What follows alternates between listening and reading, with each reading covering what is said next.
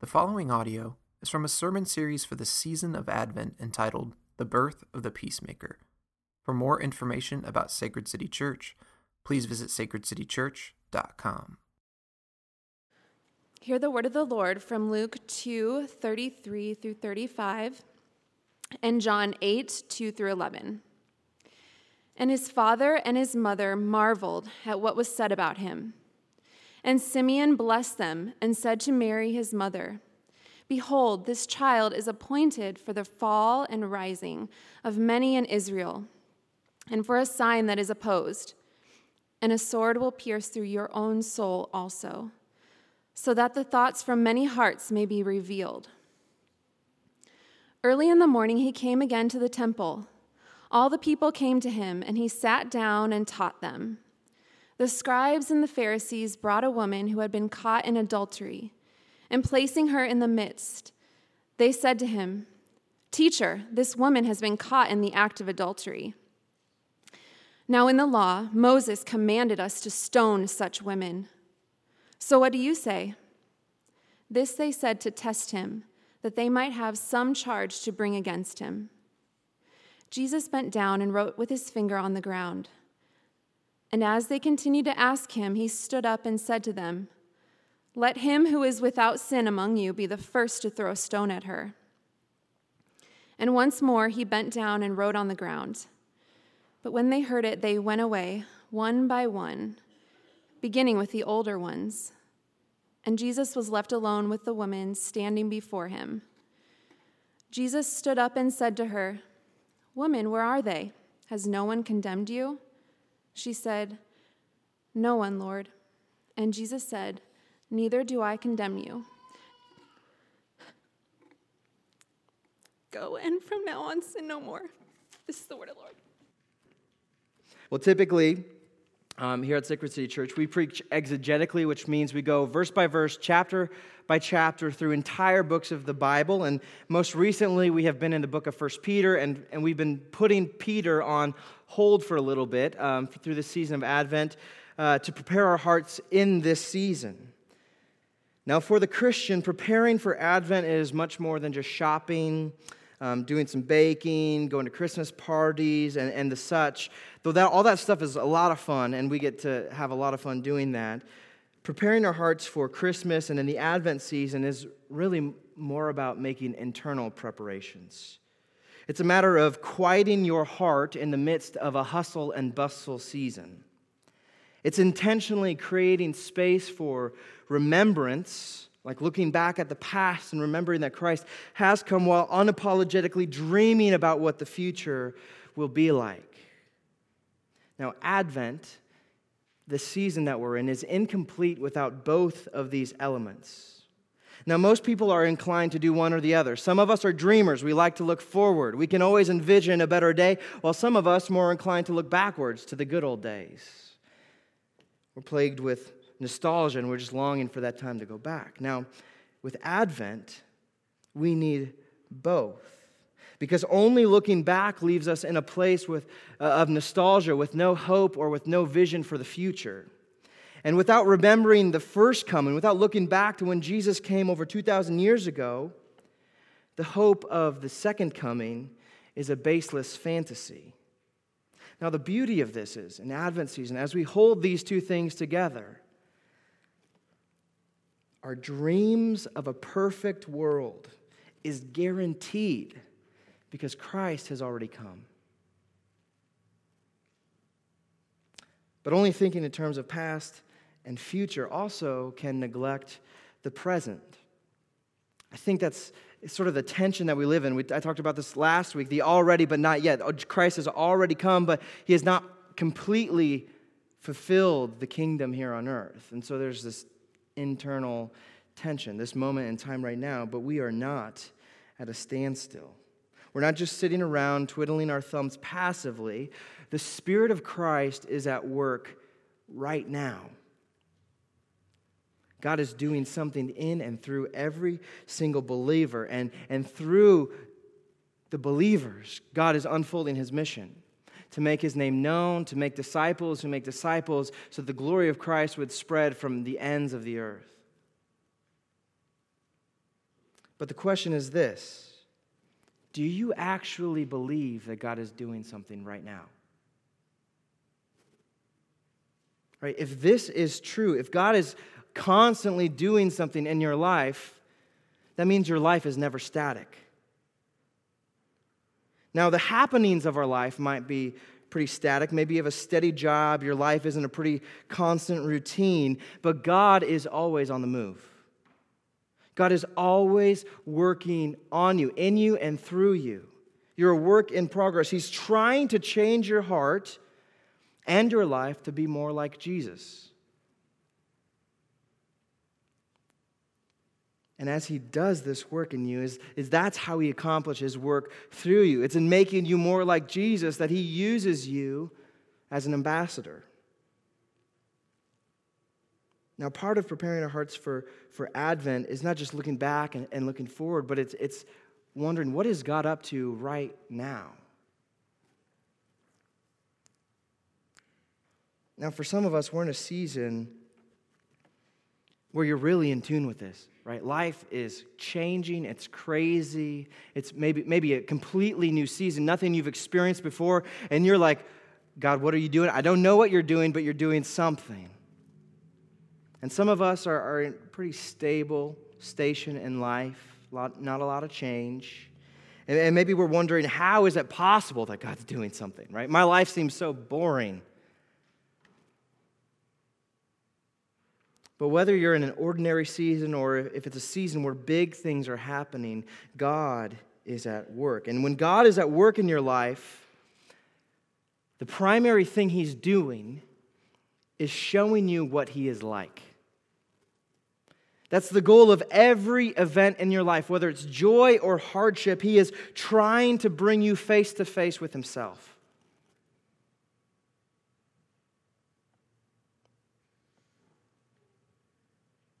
God is trying to show us what He's like, and the best place where we can see where God is like is in the face of Jesus. He's trying to bring us face to face with the real Jesus, not a neutered, Americanized version that panders to our desires, that plays into our comforts, that is a means to something greater.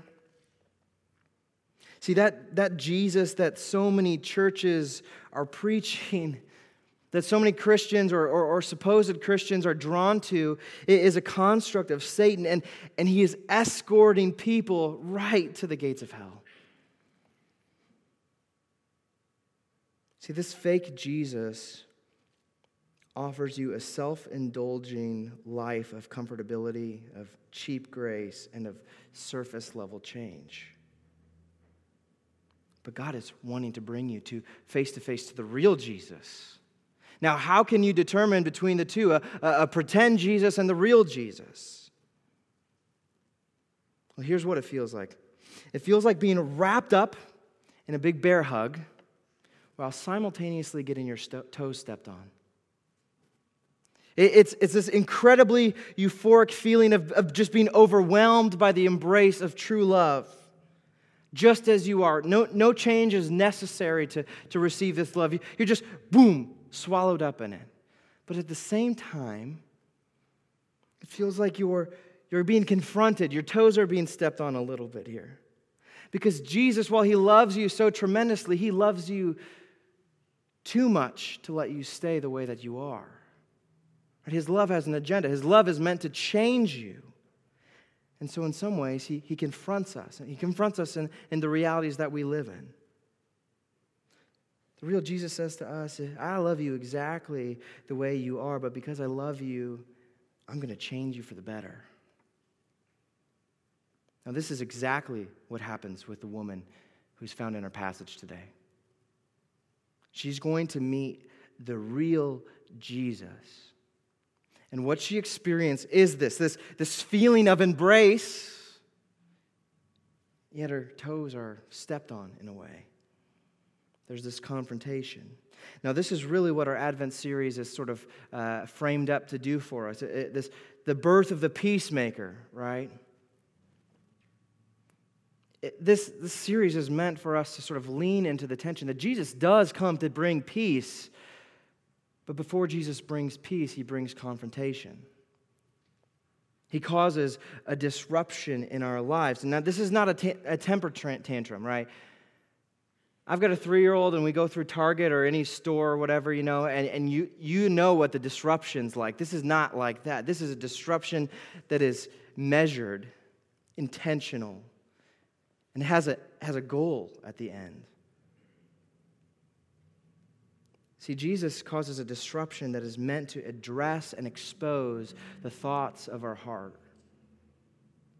And on the other side of this disruption, when he exposes what's in our heart, it is then when he offers a peace that surpasses all understanding. So that's where what we're going to see today. So if you would open up to John chapter 8. There are pew Bibles in front of you. That's on page, 521. As you're flipping there, you'll probably realize at the beginning of John chapter 8, there are some brackets. And so let me just speak about this quickly. It says the earliest manuscripts do not include chapter 7, verses 53 through chapter 8, verses 11. Now, while scholars disagree on where exactly this passage should land, specifically whose gospel account this should fall in. Some scholars think that this was John writing. Some think that it was Luke. But regardless of where they believe it should fall, especially where it falls in the Gospels, scholars unanimously agree that this passage is in fact an eyewitness account of what Jesus did. And so don't let those brackets scare you, because in this story there's something so profound, something so life-changing that whoever saw it was like, this has to be accounted for. This has to be included in Scriptures. And you'll see why here. So let me set up this story here, because when we jump right into the middle of the book, it's hard to know what exactly is going on. So let me set it up. Jesus, at this point in time, has been growing in popularity. He's in his 30s at this point, early 30s. He's growing in popularity. He's teaching unlike any teacher before him. He's saying and doing things that no other prophet, no other teacher had done before. His miracles that he's doing are jaw-dropping. What he's saying, what he's teaching about is never been heard of before. He walks on water. He feeds 5,000 people with 5 loaves and 2 fish. And then he says that he himself is the bread of life. Now, as Jesus is teaching and he's doing these miracles, the centerpiece of his message is that God has mercy for sinners. Right? There's this famous passage in John 3:16, for God so loved the world that he gave his only son. Right? This is a message of redemption and rescue. Now, as Jesus proclaimed this message, as he did these tremendous miracles and gave these signs and wonders, he had a polarizing effect on people, like magnets do, right? There's a positive and a negative end of magnet, so that if positive is drawn to a negative, people are attracted to Jesus. But at the same time, if you take a positive end of a magnet and put it to another positive end of a magnet, it repels each other. Now, Jesus had a polarizing effect like this. And as we saw in our reading from Luke chapter 2, Simeon, who is a prophet, said that Jesus would have this effect on people, that he would be responsible for the rising and falling of many in Israel. That some people would see what Jesus did, and they would be opposed to him as a person. Some were drawn in, and others were repulsed by it.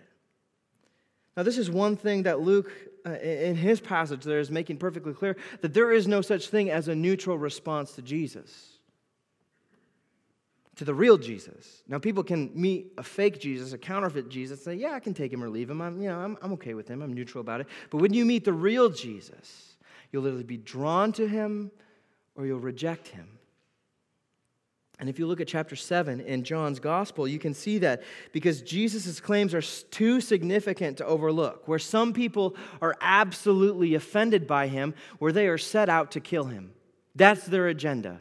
This Jesus guy, I don't just dislike him, I want to see him dead. While others on the other end of the spectrum, they're drawn to him. It's like, who is this? I have to get more. And leading this pack of Jesus' opponents were the religious leaders of that time, the scribes and the Pharisees. Jesus was very confrontational towards these people. Now, Jesus condemned all kinds of sin, but the sin that he was most outspoken about was the hypocrisy, the vanity, the religion that was void of the heart of God that was manifest in these religious people. It was so much so, like I said, that by John chapter 5 chapters into John's account, these people want Jesus dead. Now, this is precisely why our story in John chapter 8 happens. This exposes the desperation and the revile the religious leaders had for Jesus and their intent to dismiss him. Now, what we are about to see in this chapter here is so improbable. The scenario is so improbable with the adulterous woman that scholars say that the only explanation is that this is a setup.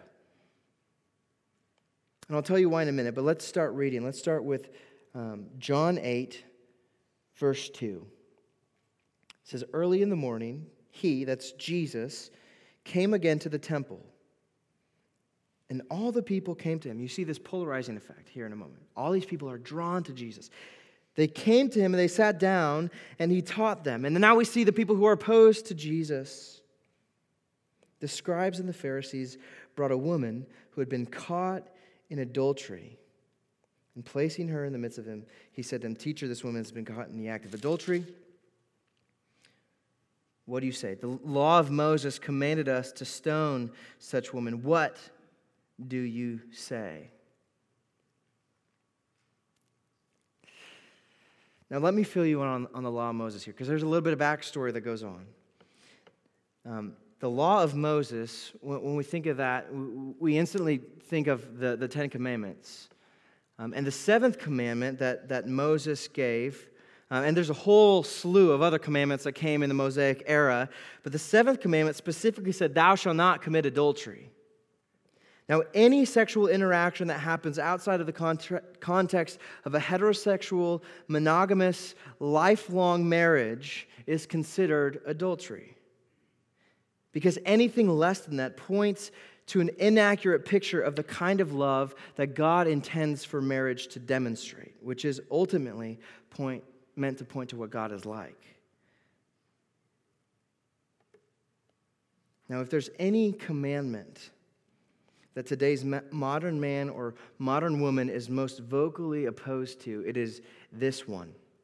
Because of the sexual revolution that happened in the 1960s, we have become a highly sexualized culture. And because of the technical revolution that we're still in the midst of,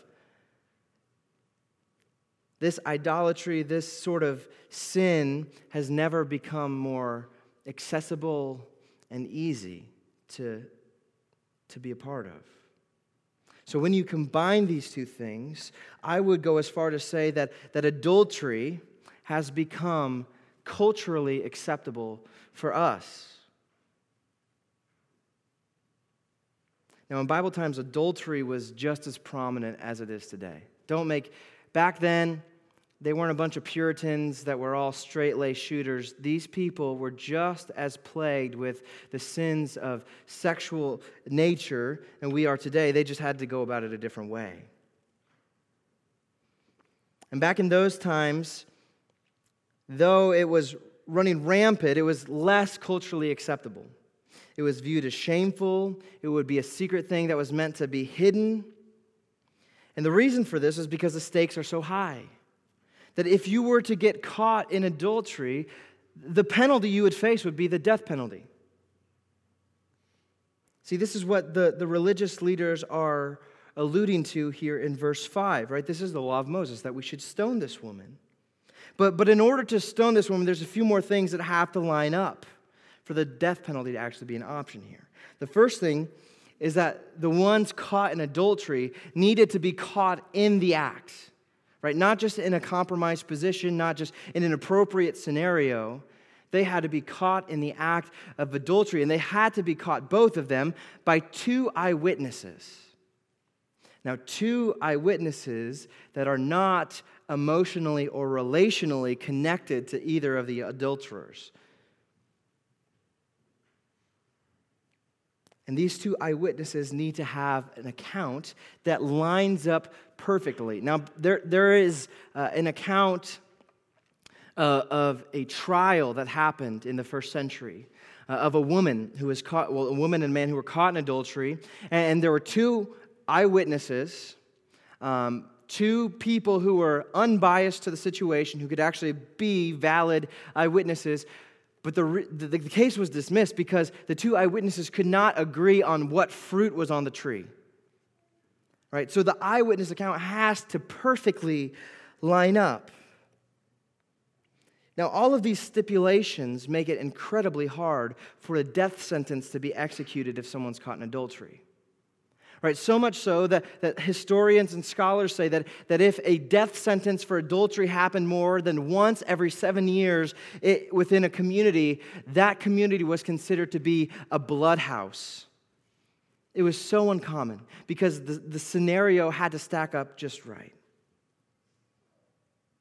It was nearly impossible, which is why this appears to be a 100% heartless setup orchestrated by these religious leaders. Now, here's my question. Both people have to be tried. Both people committing adultery have to be put on trial together. Where's the man? He's not mentioned. He's not present. Without the man present, there is no trial. But instead, these religious leaders take this woman and they parade her through the temple, humiliating her. See, if they actually do have two unbiased witness accounts catching them in the act, this means that they had to have known about it. Now, rather than correcting and restoring these two people, right, confronting their sin and restoring them with grace, they would rather exploit them and heap judgment on top of them. And so here it is that the thoughts of the heart are revealed about these religious leaders. In fact, verse 6 speaks right to it. This they said to test him, that they might have some charge to bring against him. See, this whole thing, it's not about this couple who's caught in an affair. This whole thing is a setup to trap Jesus. They are so corrupt that they're willing to ruin this woman's life just to get at Jesus. It is so heartless.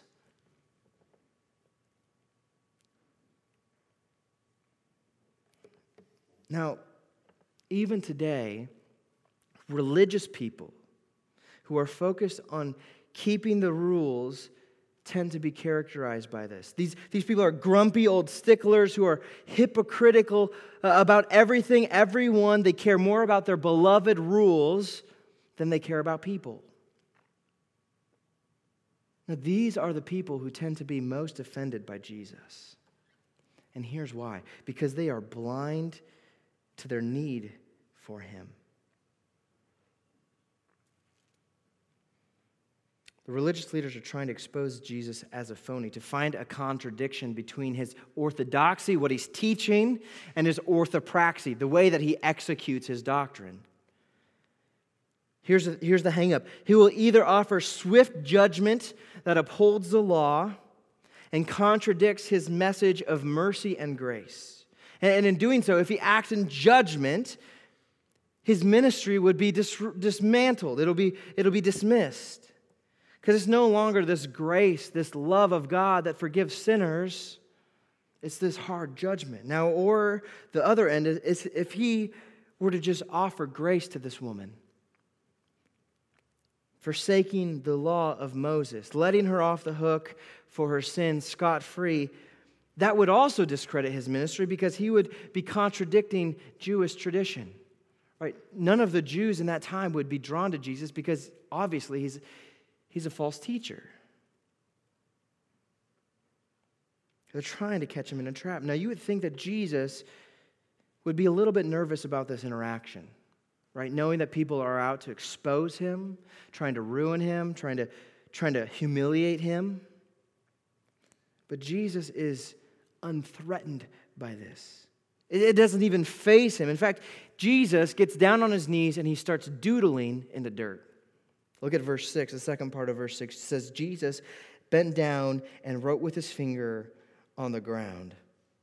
Now, nobody knows exactly what Jesus is writing, but the act of doodling, whatever he's writing, reveals that he's calm, he's cool, he's collected, that he's not shooken up by this at all. In fact, this detail that's included in this account is tremendous support for the validity of an eyewitness account. You see, if this were fantasy, if this were a made-up story, they would not include meaningless details like this. And so it's like details like this throughout all of the Gospels that really don't support the story in any way, shape, or form, that actually help support the account, the validity of an eyewitness account.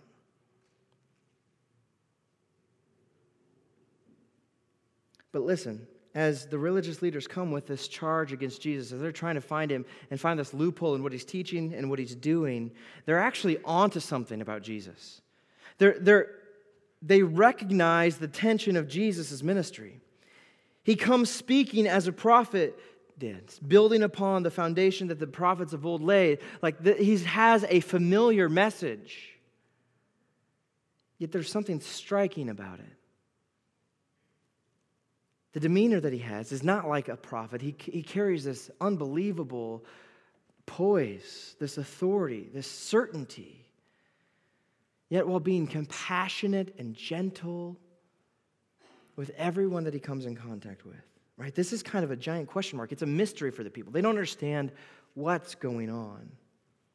And really, when you boil it down here, in this scenario, the big question mark about Jesus is this: is he just or is he merciful?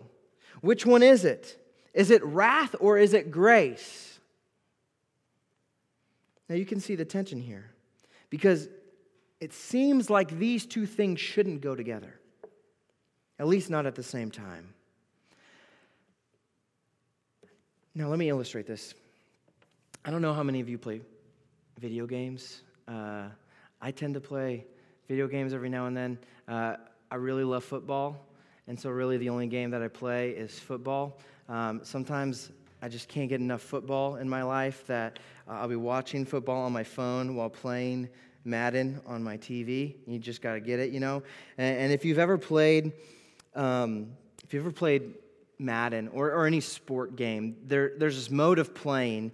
It's called career mode. And basically you select a player and you basically ride this player throughout his whole career. And so from the very beginning, you set up this player, you assign to him attributes: his height, his weight, his talents, his abilities. You can make his name up, where he's from, all this stuff. You know, you tailor this guy. But as you're making this character, you're constructing this athlete, whatever you assign to him, his attributes, will limit other attributes. For example, if you make this guy 6'4", 285 pounds, there's a limit to how fast he can be, right? A guy who's like 5'11", 220 pounds is going to be a lot faster than a big like this. So there's a sense where with size, your speed and ability decreases, your agility decreases. Now, I think in a lot of ways, we think that way when it comes to justice and mercy in real-life characteristics. Right? That's on justice and mercy are two ends of a spectrum, that we slide from one end to the other, right? That if you want to be just, you have to compromise mercy. If you want to be merciful, you have to compromise justice.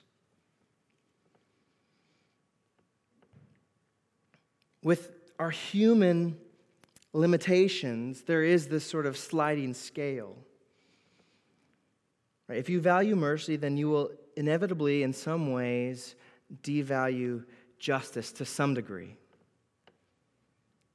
Now, if you look at the religious people in our story and the adulterous woman, you can imagine their leanings. This woman is probably hoping that she'll just get a bit of mercy, right? Even if she's not completely let off the hook, maybe it's not the death penalty this time. Maybe she just gets a little mercy. She's leaning in that direction. That's what she's hoping for. Whereas the religious people, they're on the side of justice. They want to see the hammer come down. This woman needs to be punished. See, but Jesus isn't that way. Jesus is not 50-50. It's not like he's in the middle of the spectrum, 50-50, half and half. He doesn't compromise justice for mercy or mercy for justice. Jesus is 100% merciful and 100% just, without contradiction. There is no one in this world who is more just than Jesus. There is no one in this world who is more merciful than Jesus. Jesus is capable of doing something that a mere human is not capable of doing themselves. Why? Because Jesus is fully God and fully man. There's a dual nature to Jesus here. This is the glory of the incarnation that we celebrate in Advent. That Jesus, the God-man, has come and put on flesh. That he has embodied perfection, where humans, we range and we're imperfect, not perfectly just or not perfectly merciful. Jesus was perfect in both. And because of this dual nature, because he's 100% just, 100% merciful, his response to the religious leaders is nothing like that was anticipated. Take a look at verse 7. Jesus bent down and wrote with his finger on the ground, and as they continued to ask him, he stood up and said to them, "Let him who is without sin among you be the first to throw a stone at her." And once more he bent down and he wrote on the ground. See, Jesus, right here, he upholds the law. He says, according to this law, this woman ought to die. She does deserve death. Right? If she has truly been caught in her sin, if all the stipulations have been made, which are actually quite unlikely, then she does in fact deserve the death penalty. Jesus doesn't back down from the law. He doesn't compromise it. The law is still upheld. In fact, what he says is being even truer and more right to the law than these religious leaders was, because he says, let the one who is without sin be the first to throw the stone. Now, let me clear this up, because this is one of those sayings that people rip from the Bible, detach it from its original meaning, and use it in manipulative ways. Now, this does not mean that you must be 100% moral in order to condemn or to correct sin. Nor does it mean that immorality no longer matters. Right? This is one of the ways that modern people try to discredit the Christian religion. See, if that were the case, all traditional parenting, all social disciplines and practices would be thrown out the window. Parents, being the sinners that they are, would lose all credibility in confronting the sin of their children. And that's true of the law, the government. That's true of any sort of social structure. The leadership would have no authority. And if morality no longer mattered to Jesus, then Jesus would not have made his disciples fit for ministry. He would not have called them into that. He would have come, he would have died, and he said, you know what, guys, I've done everything, so just go on living the way that you have been living. But he didn't do that. Jesus came with a mission, and he passed that mission on to his followers. He said, go make disciples of all nations, baptizing them in the name of the Father and the Son and the Holy Spirit, teaching them to obey all that I've commanded. See, morality, obedience matters to Jesus. What happens here? Jesus does a Jesus juke on the religious people.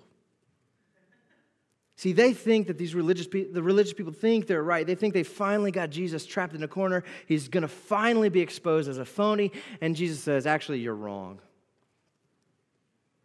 He says, okay, let's hold up the law, but let the one who's without sin throw the first stone. Now, what's Jesus doing here? Just as Simeon prophesied in Luke chapter 2, Jesus is revealing the thoughts of the heart of these religious people. He's revealing that they aren't so different from this adulteress. Their sin might look different, but they're just as guilty. Now, I have a deep love for the Scripture, and I also despise it a little bit because in revealing the hearts of these people in our story, our hearts as the readers are also revealed. And we tend to imagine how we fit in scenarios like this, like in stories. And my son does this with cartoons, right? I'm Catboy. He probably doesn't mean anything to you if you don't have preschoolers, but he watches this TV show and he's like, I've got to be one of these characters. We do the same thing with a lot of stories. You go to superhero stories, like, I want to be Superman or whatever. But we do this when we read the Scriptures as well, right? Who am I in the story? Now, most of us, when we come to this story, we're like, I don't really see myself in this story. Maybe I'm an onlooker. Maybe I'm part of the crowd that's off to the side somewhere watching from the distance. We don't really find ourselves in line with any of these characters. Now, in this story, the author only names 3 parties. Right? The crowd, he refers to something in the midst, and maybe there's a crowd around. And even if there is a crowd, they would be just as complicit with this whole ordeal that the Pharisees and the scribes are bringing forth to Jesus. They're sort of in the same boat as them anyway. But the author only reveals 3 people, 3 groups of people in the story. There's the religious people, there's the adulterous woman, and there's Jesus. And I'll spare you the time. You're not Jesus, so that's not him. That's not who you line up with in this story. And if you think you're Jesus, you need to be in a community so someone can tell you you're not Jesus. Now, some of us can totally see ourselves as the adulterous woman. Right? Maybe you've actually been unfaithful. Maybe you just have an awareness of your sin. And maybe it's not sexual, but you know your sin, whatever form it takes, it's just as gross. Right, if this is you feel like you've been found out. You feel like you've been exposed.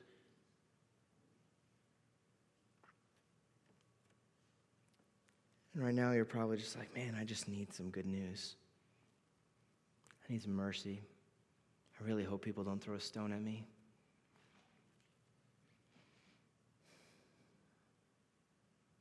Your heart has been exposed in that capacity. Your sin, it's messed you up.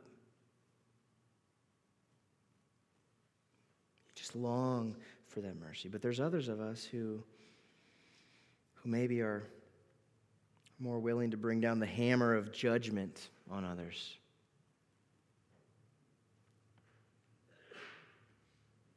You have these people have to pay for what they've done mentality, right? Got to make them learn their lesson. This punishment suits them right. Now, if this is you have a lot in common with these religious leaders.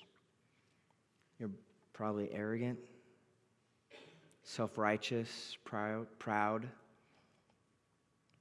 insecure, really. And it's so hard for people to actually admit that you're a lot like these religious leaders. So hard. People will spend their whole life denying it. People who are in church spend their whole life denying it because it's so hard to come to grips with this. Because in a way, it's like being found out. It's like your heart being laid out open. Now, if you go through the gospel accounts where Jesus is speaking to people, Jesus always has the hardest, most severe words for oblivious, self-righteous people. People who hide their insecurities in a godless, heartless religion. These are the people who think they're in with God. They show up on Sunday mornings. They're probably serving in church somehow, but their hearts are so cold and so far from God. This is what the religious leaders were like. They had the external appearances. They found themselves in the temple every day. They were doing a bunch of churchy stuff. But in the end, their hearts are far from God.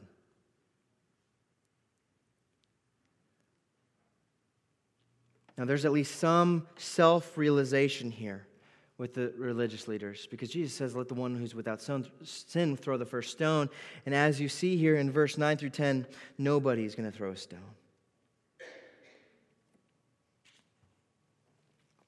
It says, but when they heard Jesus said, they went away one by one, beginning with the older ones, and Jesus was left alone with the woman standing before him. And Jesus said to her, woman, where are they? Has no one condemned you? Now it's interesting here that the older ones leave first. Scholars say it's because the older ones are wiser, and I would agree with that. And so I just want to take this opportunity as a bit of a sidebar. This church, if you're older, if you're in the age bracket where your children are no longer living with you, this church needs you. We need your wisdom. We need your example. If you love Jesus, and if you want to be part of his family and what he's doing and moving the mission forward here in the Quad Cities and beyond, we want you to be with us. And being with us isn't just coming with us on Sunday mornings. It's hard to know somebody 1 hour a week or an hour and a half a week. We want to know you. We want to do life with you. We want to invite you into our homes. We want to open up our hearts and our life to you.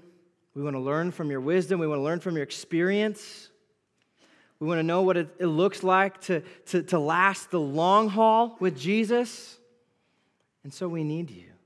And so I want to invite you into a missional community, not just to join us in worship on Sundays, though we're so glad you're here on Sunday mornings, but we want to invite you to be part of our lives as a church. That's the end of the sidebar.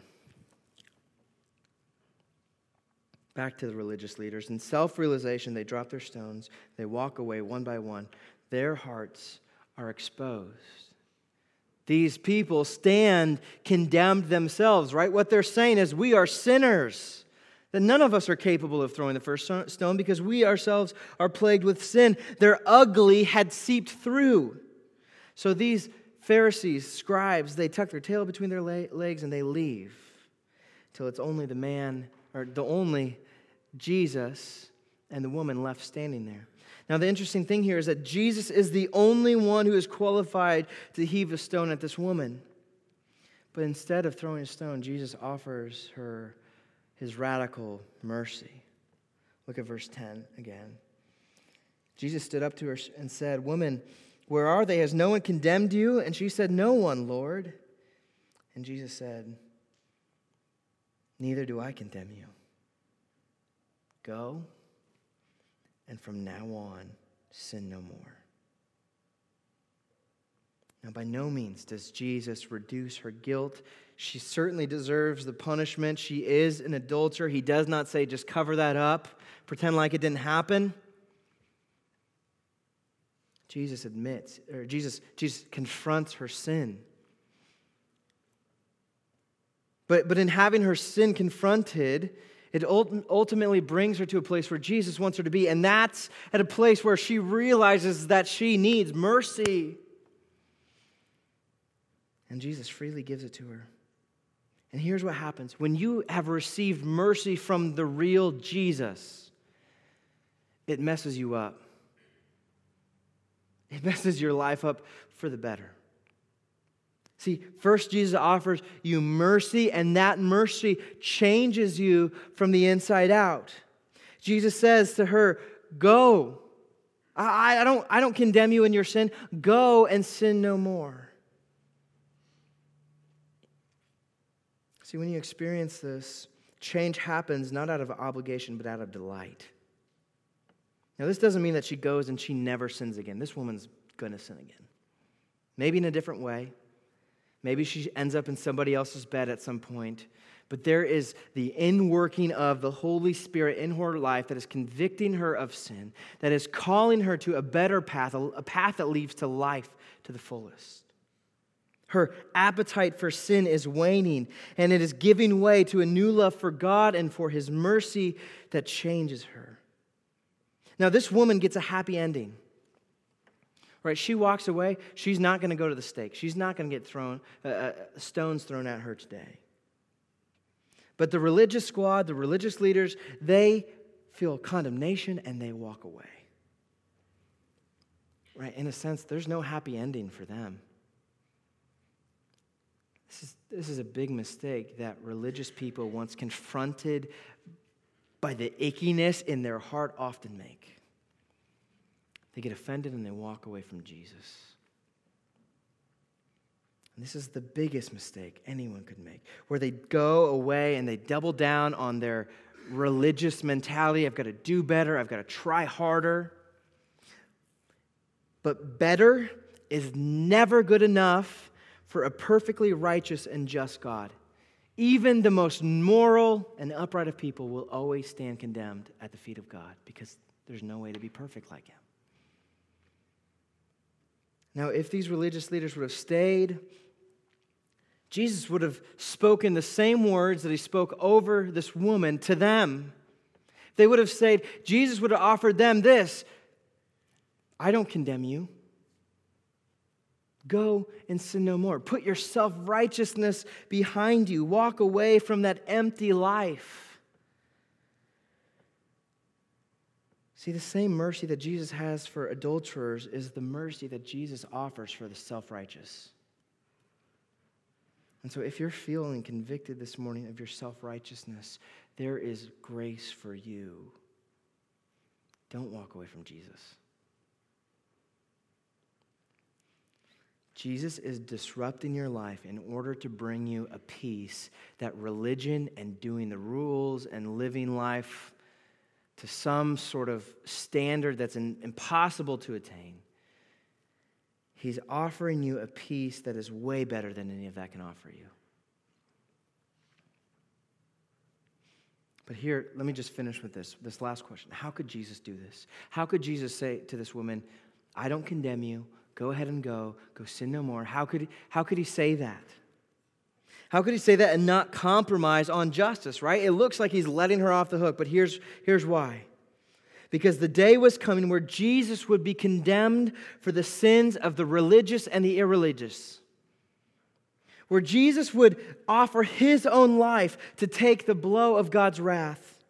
Where Jesus would be struck for the sins of others. A perfect man would give his life to save adulterers and the self-righteous, to give these people real, true life. To confront their life of sin and their anxieties, right? This anxiety of, am I ever going to be found out, right? That's what both of these, the adulterous woman and the religious people, have in common. Am I going to be found out? Is my heart going to be exposed? And here's what Jesus does. Jesus solves that fear by saying, I'm going to expose your heart. I'm going to show you the ickiness that's in your heart, the sin that has plagued everything in your life, and I'm going to love you like no one's ever loved you before. So much that I cannot let you stay the way that you are. That disruption that Jesus offers is so sweet because it ultimately leads us to the peace that cannot be brought about by any other means.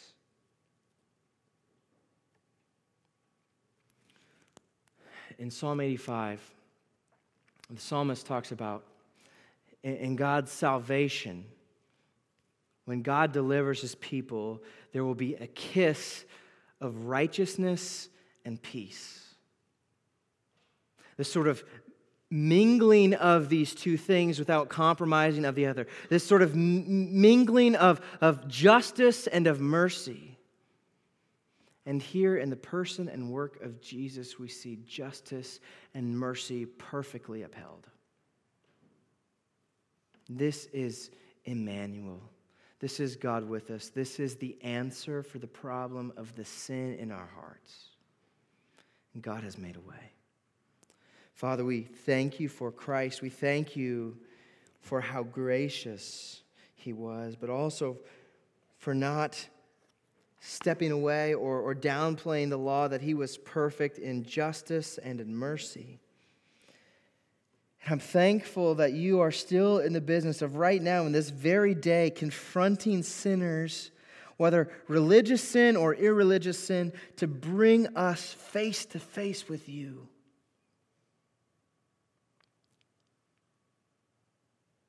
So thankful, Father, that you have provided a mercy that is beyond adequate, a grace upon grace upon grace. As we come to the table today, Father, would you help us to lay hold of the grace of Christ? To know that right here at this table is where we celebrate the mingling of justice and mercy without compromise, where Jesus was slain for our sins so that we could be mended and made whole.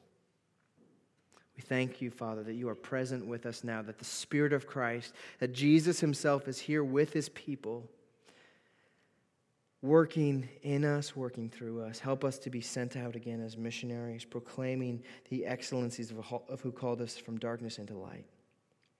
We thank you for Christ. In Jesus' name, amen.